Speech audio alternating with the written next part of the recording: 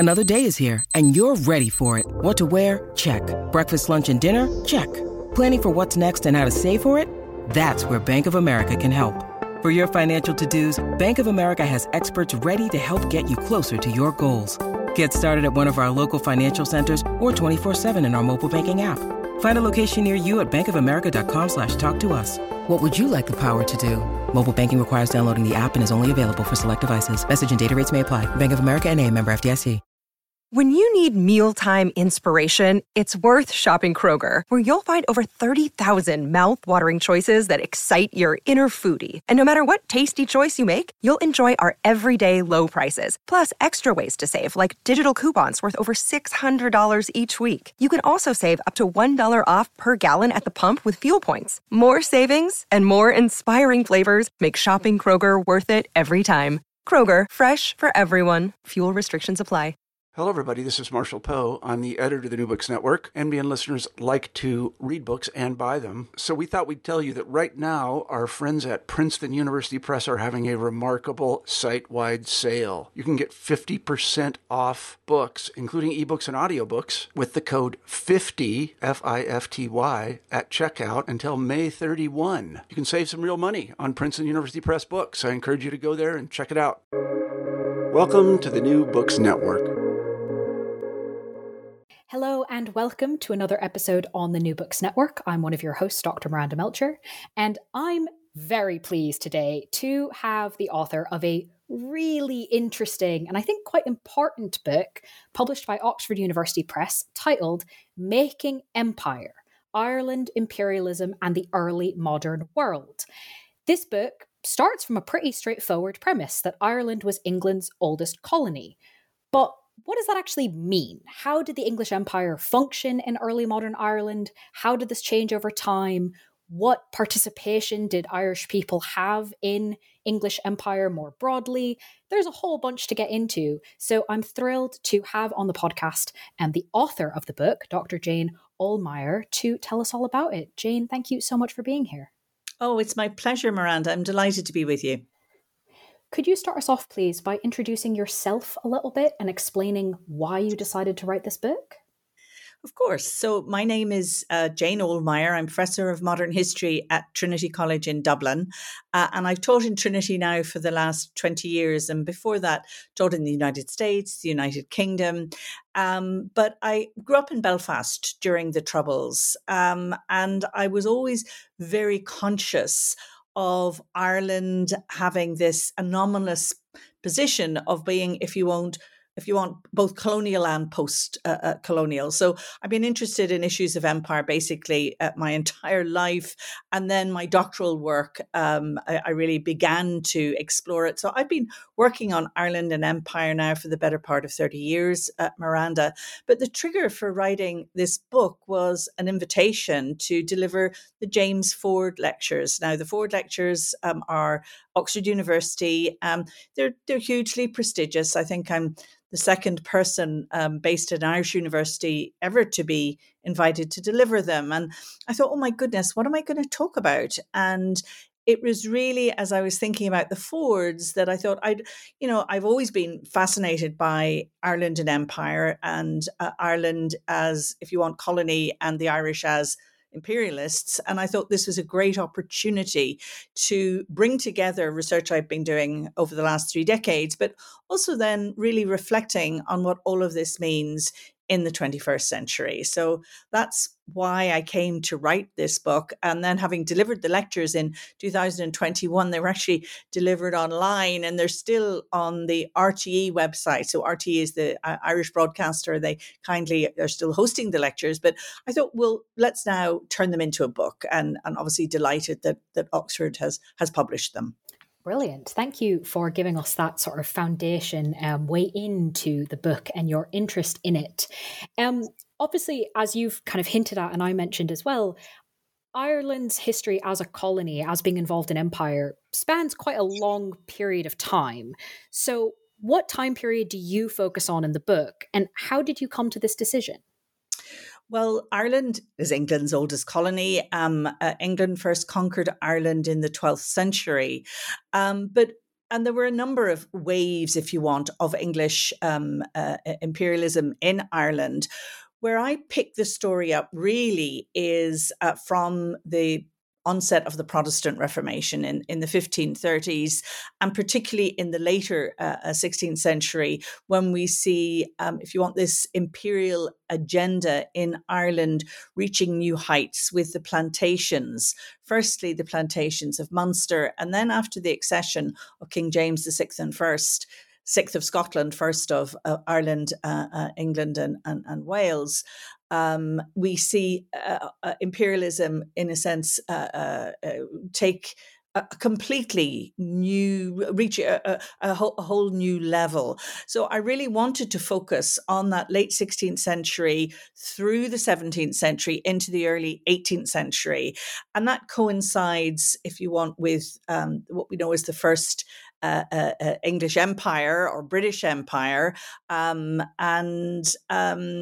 However, I'm also very interested in the continuities over time. So in one chapter, chapter 5, I actually then take this conversation right through to the 20th century, where I look particularly at Ireland's relationship with India, because I think there's huge continuities across time. And because we as historians focus on a particular place or a particular time frame, we often miss the very obvious connections across time and place. And I was keen to explore that, however, superficially in this book. Now, somebody else can come along and write volume 2, but at least I have sort of been suggestive here in pointing to the continuities across time. No, that's very helpful to do, and useful as well to point our attention to perhaps a time period that we don't think of as often in this context. So now that we've clarified a bit about the time period, can we do the same for terminology? For example, terms of empire, imperialism, colony, and colonization? Yeah, nomenclature is always slippery, Miranda. So I think it is important just to be very clear about what we mean. And obviously, people who lived in the early modern period, sometimes they use the language of imperialism and colonization, but other times they don't, or they, so.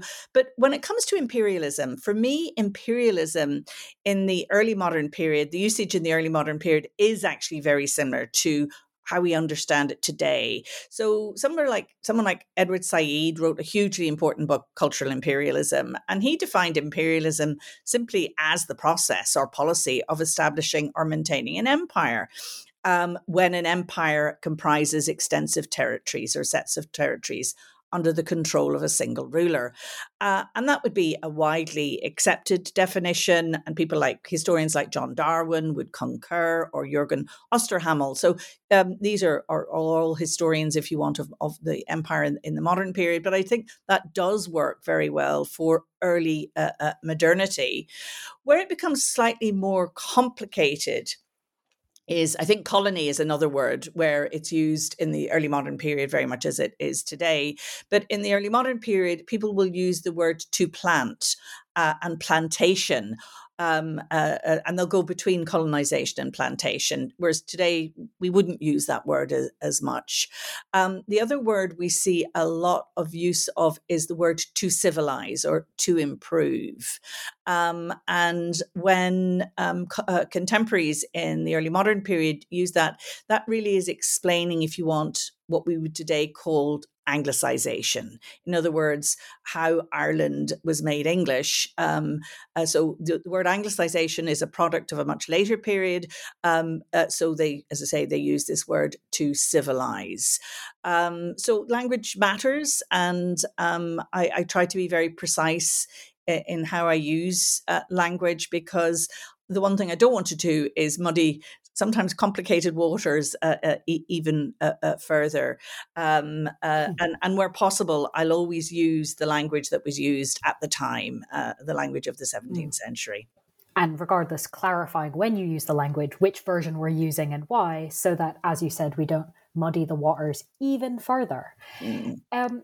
Given this foundation now with the terminology, with the time period, I'd love to start off talking a bit about these continuities that you trace between the early modern period and the present day. I think we'll probably then go back into the early modern period itself. But to start off with, I wonder if you can tell us a bit about the play called Making History and what we might learn about all of these topics of empire, imperialism, and colony by comparing sort of the time period that the play is about versus the time period of when it was actually performed versus what it might be like to think about now.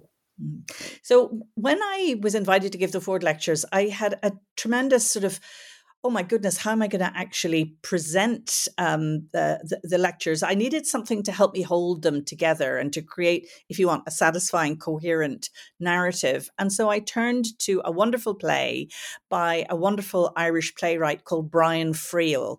And Brian Friel had written a play called Making History, which is about the great Irish nationalist hero, a man called Hugh O'Neill, Earl of Tyrone.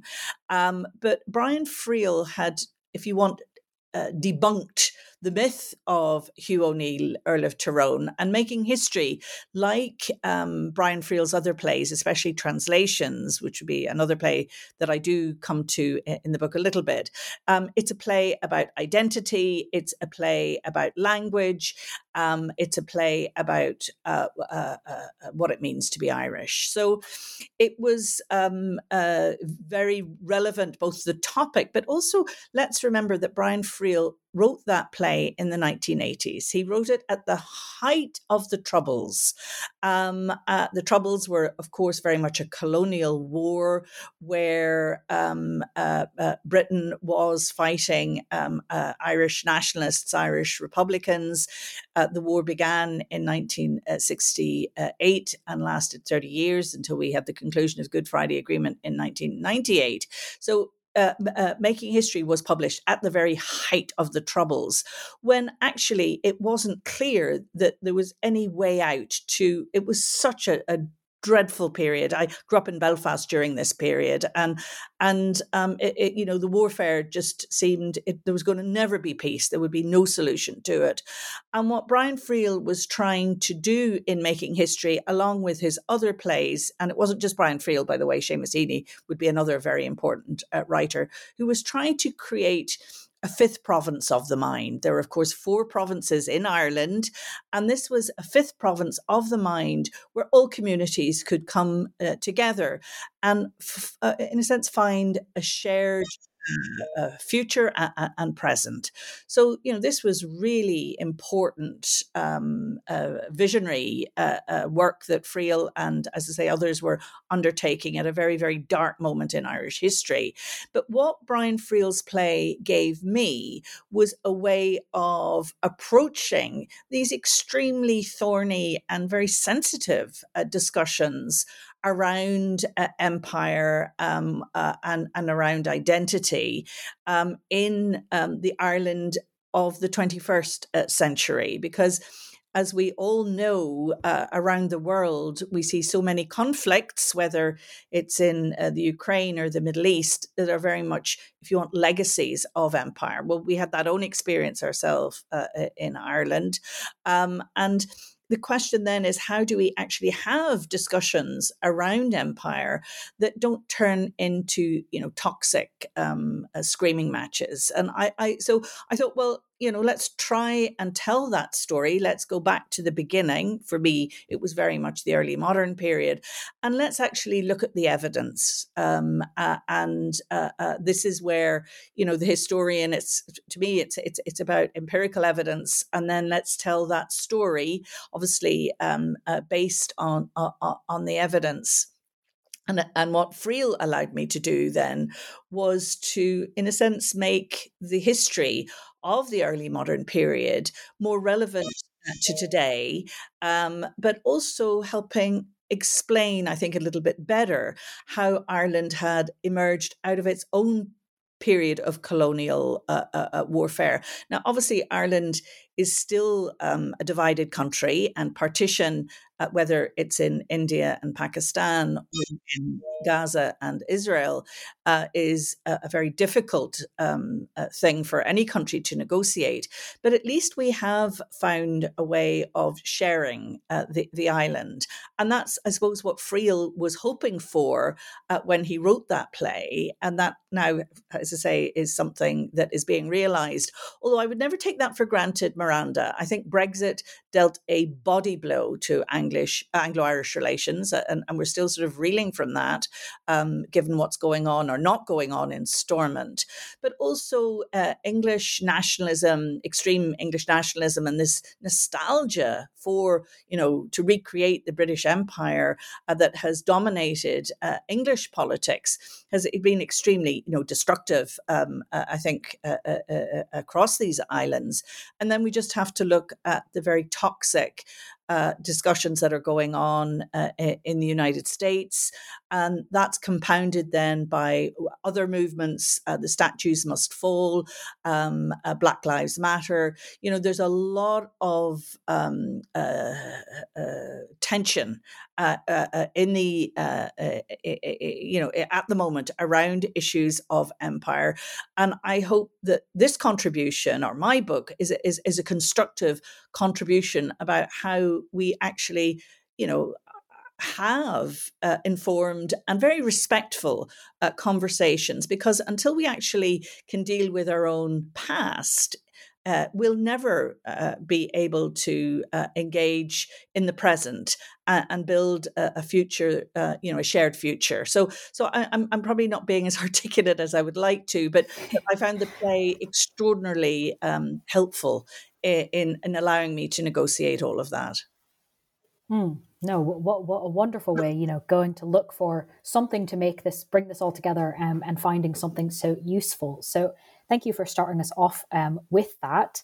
And I think kind of then following your lead, right? We do need to go back into history. We need to look at what the facts were. So can we look at what, as you said, we would now call the Anglicization process, even if it was using terms more like civilized at the time?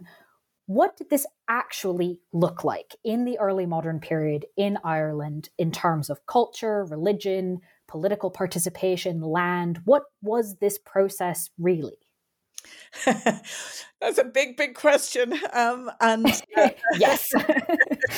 And I'll try to answer it as succinctly as I possibly can. But I think to bear in mind that what we're seeing happening in Ireland, it's like you have waves of imperialism.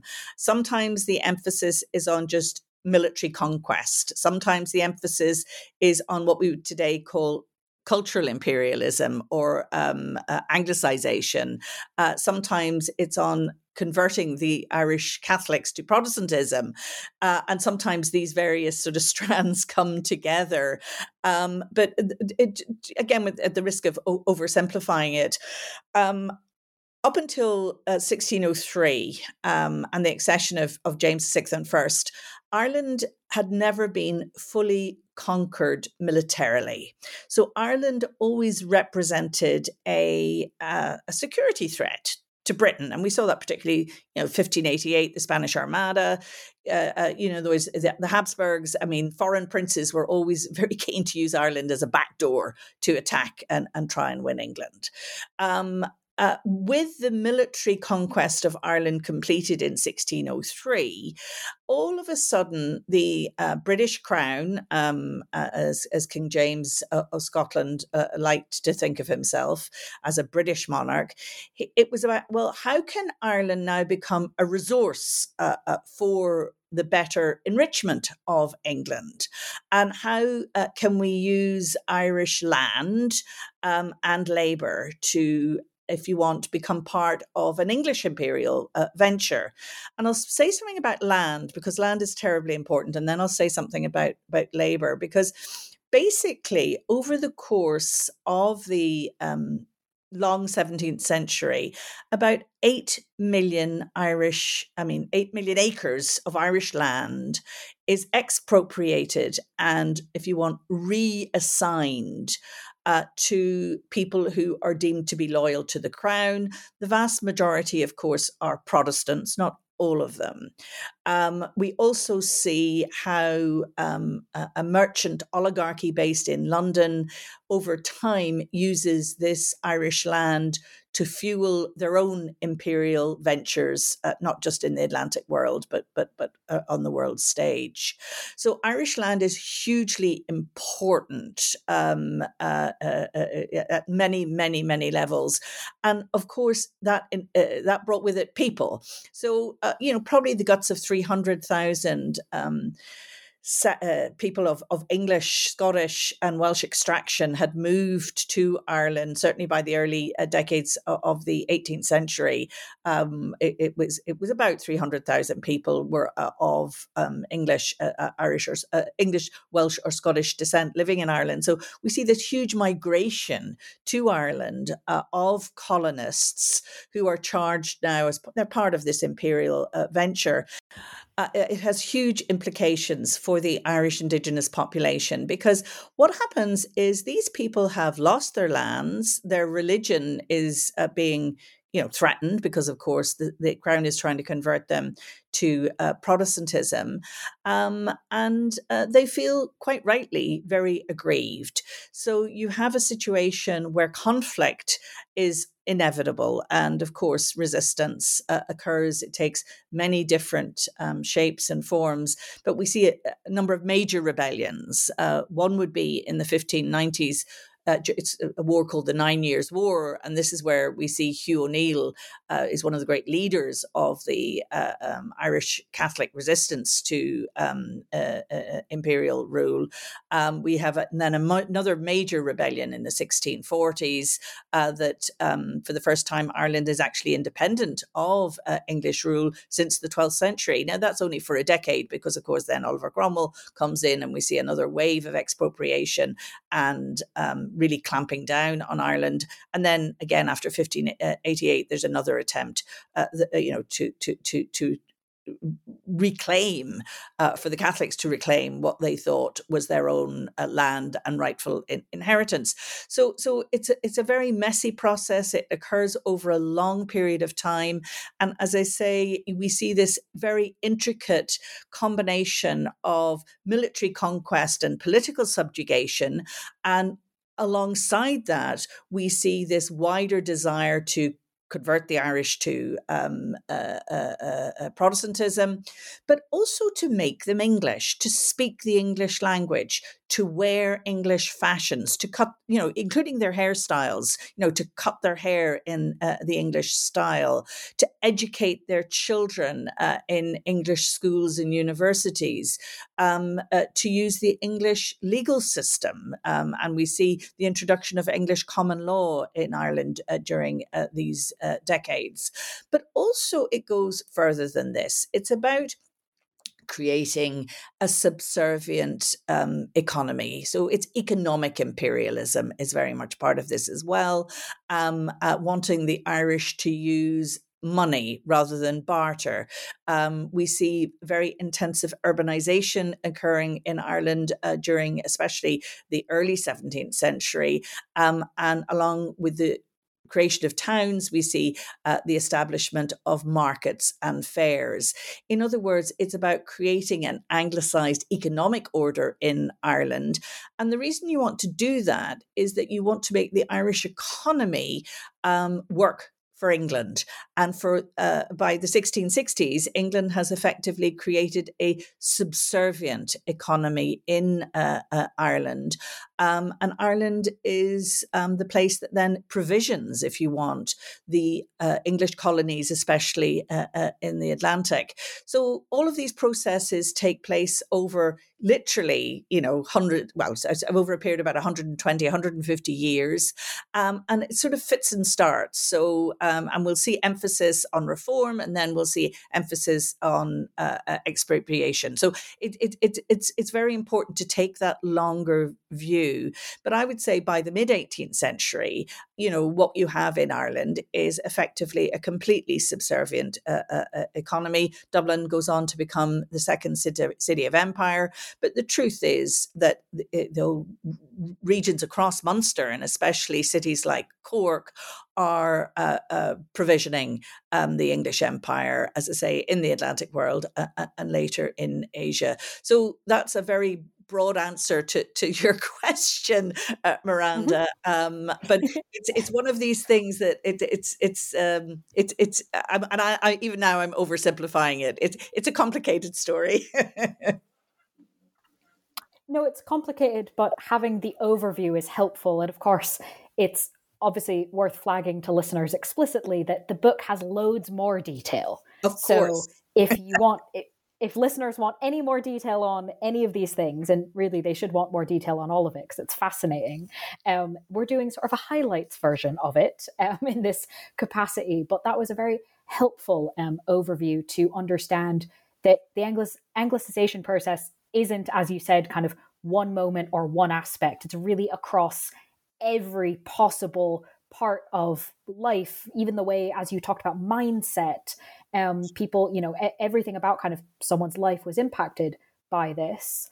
And so I'd love to ask you about kind of, in some ways, a very personal aspect, but one that I think has some much broader implications, which is about intermarriage. Given the emphasis on changing kind of everything possible about Ireland and down to individual people, individual lives, even inside people's minds, what can we learn about empire if we look at it specifically around the topic of intermarriage?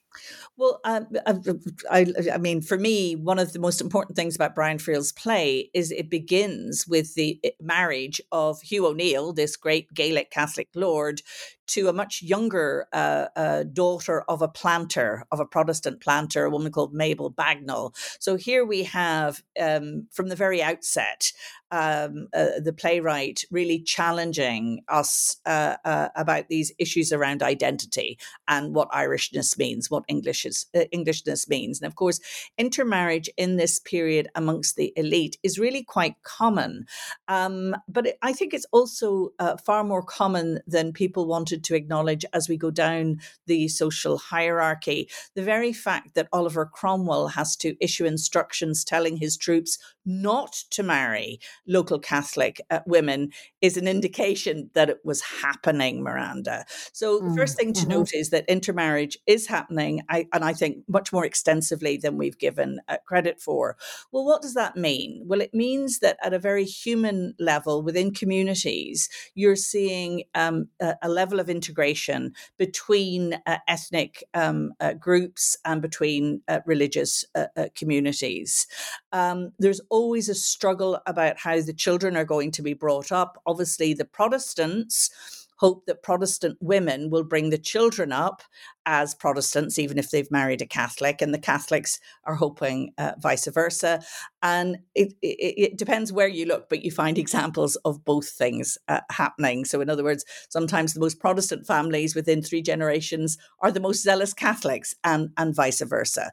That is a story that has just not really been told in an Irish context because we're so focused on sort of the colonized and the colonizer. We don't want to look at the nitty gritty and sometimes quite messy story that subjects like intermarriage bring to the fore. I think the other thing I'm very keen to explore, and obviously there's a whole chapter devoted to this in Making Empire, but I'm very interested as well, is when we look at look at empire through the prism of gender and women.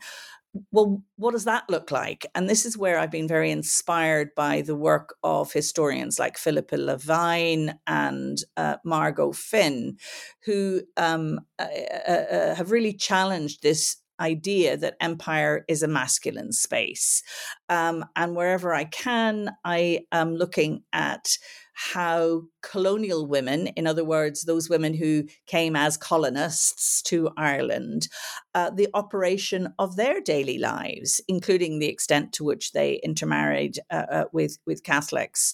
I'm very interested in seeing how Catholic Irish women responded to colonialism, because many are regarded as being the ones who are the great protectors of Irish culture, of the Irish religion, of Catholicism. So I think when you start to look at all of these things through the prism of gender and women, actually we get a much more, I think, interesting, but a much more nuanced story as well. But it also helps us to make sense of the very negative representations there are of Irish women. So we see particularly English writers, including the great Edmund Spenser, that great Renaissance poet. And I have that great in inverted commas here, because Spenser, probably more than any other English writer, denigrated Irish women wherever he could. He saw them as being particularly politically subversive and as dangerous, because he recognized that they were the ones who ensured that children were brought up in the Catholic faith, and that they were the guardians of language and culture. Obviously, these negative writings, I'm sort of trying to turn them on their head and say, well, was Spenser right? And I think it actually confers tremendous agency to these women. And let's remember, this is the 17th century, so women don't have a legal existence except through their husbands or their fathers, and so they're very much in the shadows. But work that I'm doing, we might come back to it in terms of my next project, is actually looking at these women and putting them center stage. And how does that change the narrative? How does that change the picture? And my book would suggest it changes it very radically. And it's a far more interesting story as a result. No, definitely. Adding nuance to history, I think, always gives us a more complicated picture, but almost certainly always gives us a more interesting one as well. So thank you for talking us through that lens. I'd like to ask you about another group of people in empire that also had some agency. And they're literally called agents of empire in some cases. What does looking at them tell us about kind of the on the ground aspects of imperialism and Ireland's role in England's empire? Well, I was extremely interested in looking at people who, I use that word collaborate, but in sort of inverted commas, who are working with the Crown to effectively pursue an imperial agenda in Ireland. And these are invariably people of high status, usually members of the titled peerage or titled elite. And they're very clever at how... or actually, clever is the wrong word. They're very pragmatic in how they work with the king as his loyal servants and subjects, but as they do so, they also are protecting their own estates, their own followers. So, in other words, they may be imperial agents, but they're sort of almost turning empire on its head, because by playing the game, they're also protecting their own. So I'm very interested in looking at their stories. So they tend to be the ones who are in Ireland itself, usually the Catholics. The Protestant agents of empire are much more overtly men on the make, who are land grabbers, who are there to make their fortunes in Ireland. The best example is a man called the Earl of Cork, who basically arrives in Ireland as a penniless opportunist, and within 3 decades he dies the richest man, not just in Ireland but these islands. So he would be a really good example of somebody who uses these imperial opportunities to advance himself and his lineage. They're the ones who stay in Ireland. I'm also extremely interested in the men, and it mostly is men, although a significant number of women do migrate across empire. We go back to them, but the men who then also use opportunities for their own enrichment on the back of not just the British/English Empire, but also the empires of the other European powers. And they go out as merchants primarily, but very quickly we see the Irish becoming very engaged in tobacco, sugar, slavery. They're very, very effective merchants. They're very effective plantation overseers and sometimes plantation owners. And they do extremely well, not just, as I say, in the English Empire, but the empires of all of the early modern European powers. And it's really the 1610s and 20s, we see the first, Irish imperialists or these agents of empire operating in the Amazon, where they are selling timber and tobacco. And they actually work in collaboration with the English, but also the Dutch and the Portuguese. And so the Irish are trans-imperial. They're really good at piggybacking on the empires of others. And I do think, though, it's very important to remember that the vast majority of people who are engaged in empire don't do so on a voluntary basis, and we'll come back and talk about them. But in addition to those merchants, there are two other areas where we see Irish, again, predominantly men, very active. One area is as mercenaries, as soldiers. And many of them will serve not just in the navies and the armies of the English, but particularly of Spain and France. And they'll use then these military networks to develop mercantile ones. And then the final sort of big area where we see large numbers of Irish, both Protestants in the English Empire and Catholics in the Spanish and French empires, is as clergy, as missionaries. And they participate very actively in the great spiritual empires, whether it's the Franciscans, the Jesuits, or the Anglican empire in the Atlantic. So when we think about agents of empire, we need to think about it within Ireland and then across, if you want, the globe, and looking at it through the lens, as I say, of missionaries. It's God's gains and God's gains and godliness. God's, obviously, the missionaries, gains, the merchants, and the guns are our soldiers. No, that makes sense as a way of thinking about this. To narrow down the world into something perhaps slightly more manageable to ask you about in this instance, can we talk about Tangier and why it makes an interesting case study to kind of look at this a little bit further? And especially, I just find it so curious to imagine these different people there with different goals. And if someone says, where are you from? What are you part of? What does it mean at this point to claim Irishness or claim Englishness? How can we maybe investigate that by looking at Tangier?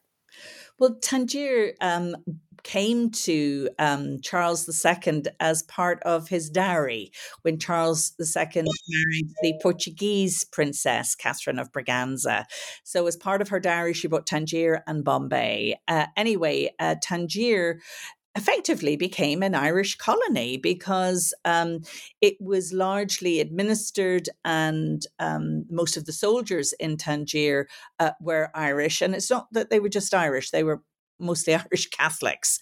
And the fact that they were able to use the Irish language as a secret language is something that was commented upon. But this was controversial, that Charles II had opted to send so many Irish Catholics to Tangier because, of course, many of his English subjects would have seen the Irish as being disloyal, and the fact that they were Catholic added to this sense that you couldn't trust the barbarous Irish. So it became a very interesting place where we see Englishness, Irishness being played out. And it is Englishness and Irishness. It's not Britishness. Britishness is very much a constructed identity in this period. And the one thing that you never see people talking about is being, so they'll always refer to themselves as Irish or English, but they'll never describe themselves as being British. So, but Tangier is, as I say, is just this interesting little case study where we see these issues around identity in a very clear-cut way. We do see it in other parts, especially the Atlantic, but it tends to be less clear-cut than it is in Tangier. No, making it a very good place to investigate.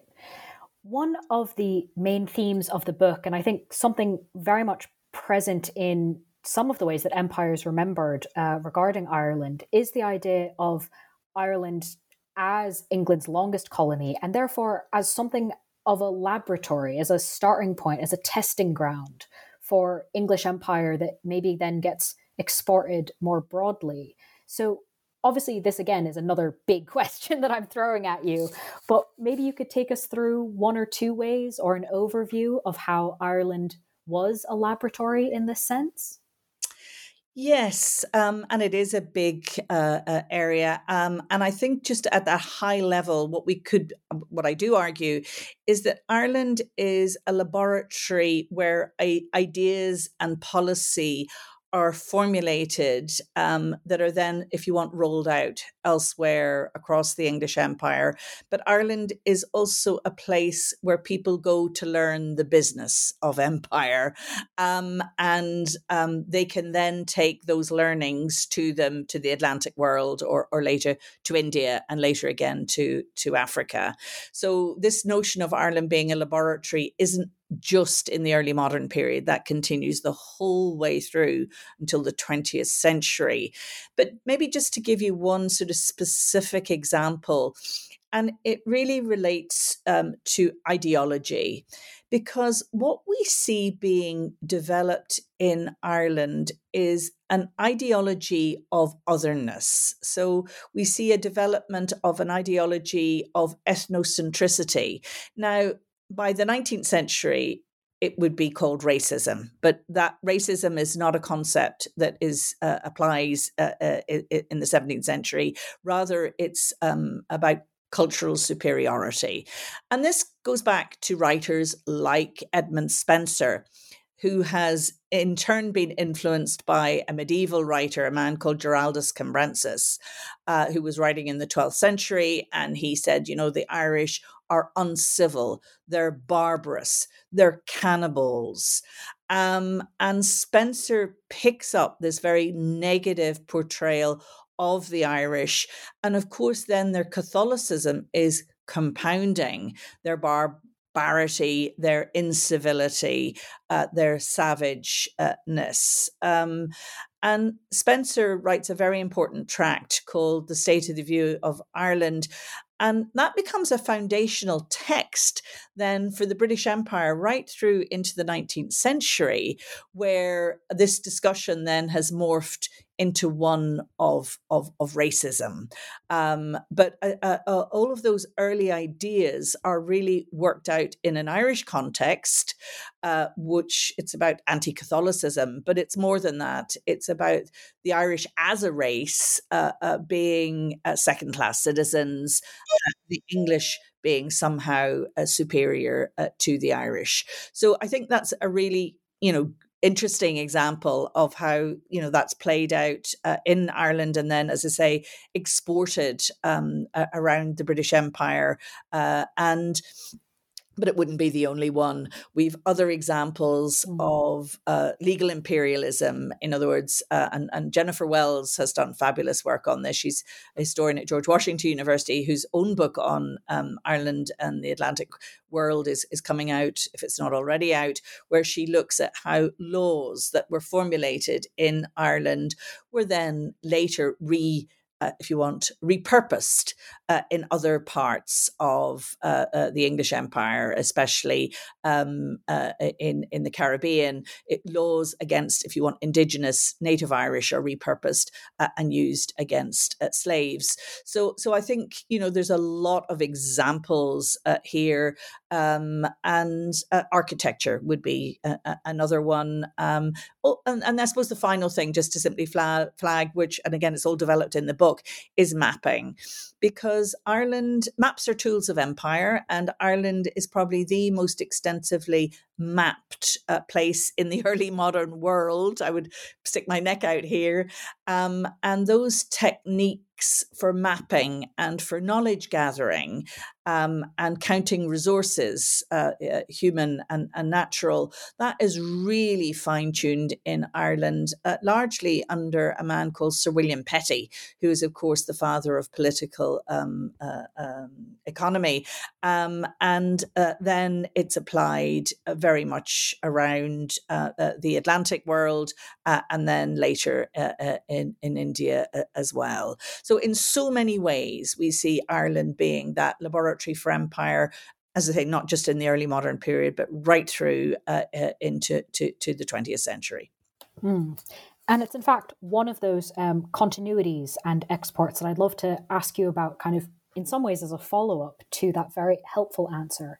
But I guess my question now is less about the ways in which the English and then British state used Ireland and then exported it as sort of something that came out of Ireland that maybe the government was less happy about, but nevertheless had consequences beyond Ireland, which is specifically Irish resistance to empire and the consequences it had for India. Yeah. And it's not just India, actually. The American Civil War was very influenced by what had happened in Ireland earlier. So in addition, if you want, to being servants of empire, the Irish are subversives within empire. But if we look particularly at the example of India, the Irish first are engaged in the East India Company from the 1670s. The founding father of Bombay is a man called Gerald Ainger, who would be Ireland's first nabob.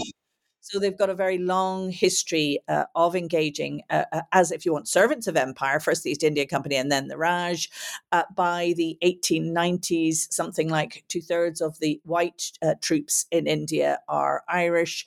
And of the 8 provinces in India and Burma, 7 of them are ruled by Irishmen.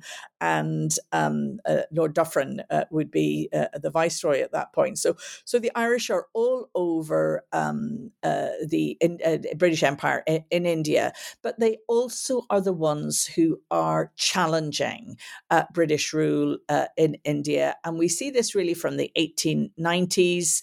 And they're challenging it as members of the Raj or as of the East India Company, but they're also doing it in other ways. We see the Irish constitutional nationalists, the Home Rulers, effectively making common cause with the Indian Home Rule League, and especially a woman called Annie Besant, who is herself of Irish extraction, who goes on to be the first president of the Home Rule League in India. She and her colleagues are working very, very closely with their counterparts in Ireland. We see a lot of links between the cultural nationalists. So W.B. Yeats and Rabindranath Tagore, who was, of course, the first Asian to win a Nobel Prize for literature. Well, he and Yeats were hugely influenced by each other and worked very closely to create, if you want, a common cause for the nationalist movements. And then Indian Republican nationalists followed the Irish Republican cause. They watched very closely what was happening in 1916, which, of course, was the beginning of the process that triggered the ultimate independence of Ireland from Britain. And they worked very, very closely with figures like they admired hugely Patrick Pearse, Michael Collins, and worked very closely with Eamon de Valera, who would have been one of the founding fathers of modern Ireland. I think the Irish taught the Indians their ABC of freedom fighting, and are recognised as such. And especially in Bengal, you see a copycat rising at Chittagong. That it's 1931, but it's an exact copy of what has happened in Ireland in 1916. And you see these Bengali nationalists really drawing inspiration from what the Irish Republican nationalists are doing. So it's a complicated story, but I think that on many occasions Ireland, and it's not just in an Indian context, Irish resistance to empire, especially in the 20th century, did inspire other nationalist movements, not just across the British Empire, but across the other European empires as well. No, absolutely fascinating to think about how all those pieces interact within empire, but also against it. Bringing us right all the way back to the present, if you don't mind. I know we're skipping over loads of things, but again, the book has more detail, I promise. How has early modern empire, this period in particular, been remembered in Ireland? It's a really good question, Miranda, because I think people have a very selective memory of it, and it depends on your perspective. But some of the big events that occurred in this period are very important in shaping in what we would call a Protestant a number of events are very important in shaping a Protestant loyalist agenda. And I mean events like the rebellion of 1641, when the Catholics rose up and attacked many of the Protestant colonists. That became a very important event in sort of across the centuries.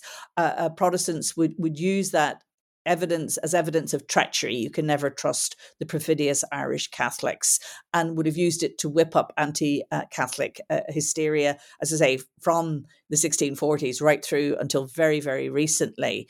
So I think that's 1641 is a good example. Obviously 1690 and the Battle of the Boyne, another very, very good example of something that is still very much part of the DNA of the loyalist community. The Orangemen still march on the 12th of July.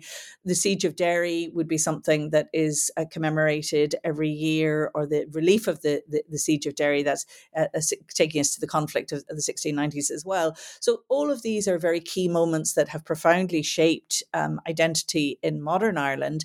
And then for the Catholics, you've got anything to do with Oliver Cromwell. Oliver Cromwell got an amazing archive called the Folklore Archive, which is housed in UCD. And basically that folklore archive, the most mentioned historic figure is Daniel O'Connell. And after Daniel O'Connell, it's Oliver Cromwell. And my colleague, Sarah Covington, has written an amazing book about the social memory of Oliver Cromwell. So it's very interesting to see how Cromwell is remembered even in Ireland today. The other thing I would just make a point of, though, is because the plantations and the fact that Ireland, was very much part of the British Empire up until 100 years ago. I also think that, this selective memory of it, and we're not willing to come to terms with it in its totality. And I think that's something that I'm hoping that the book will do, that will allow us to say, well, why are these particular events so important in shaping identity across time? Because I think as Ireland moves to hopefully having a future where we can continue to live peacefully on the island, we have to actually think about, well, what did empire mean for us as a people? How has it shaped us? Because it's only by having these sort of rather difficult conversations and bowing to the past without being bound by it, that we'll ever sort of have a shared future. And for me, that's one of the most important things about talking about empire, but as I say, always doing so in an empirically grounded way and in a respectful one, because the last thing I would want is to stir up a debate about empire that wasn't actually constructive or helping us to actually negotiate treacherous waters. Hopefully, we will see a healthy debate. So far, it has been healthy. You'll get craziness on social media, and there's obviously toxicity out there about many of these issues. The one thing I hate to see is what we see with the extreme white supremacists in the United States, who are using instances of Irish indentured service to, if you want, claim that, you know, the white supremacists were the first white slaves. You know, there's a fundamental difference between black chattel slavery and indentured service. So, you know, history is a very dangerous weapon in the wrong hands. So it's really important that we call out people who are trying to use it inappropriately and destructively, and to support initiatives and research that is actually based on fact. Well, in fact, that's what I'd love to ask you about, because that's clearly something that you're doing not just with this book, but you hinted at a next project as well. So could we finish off with maybe a little preview of what you might be working on next? Oh, I'd love to, Miranda, and hopefully I can come back and talk about it. So I was very fortunate to receive an advanced grant from the European Research Council to it's a 5-year project to work on the lived experiences of women in early modern Ireland. So I've been able to put together a fabulous team of historians and computer scientists and literary scholars. So it's a very interdisciplinary team to say, well, now these women have been hiding in plain sight. We've paid no attention to them whatsoever. Let's now put their stories and their lived experiences at the heart of Irish history.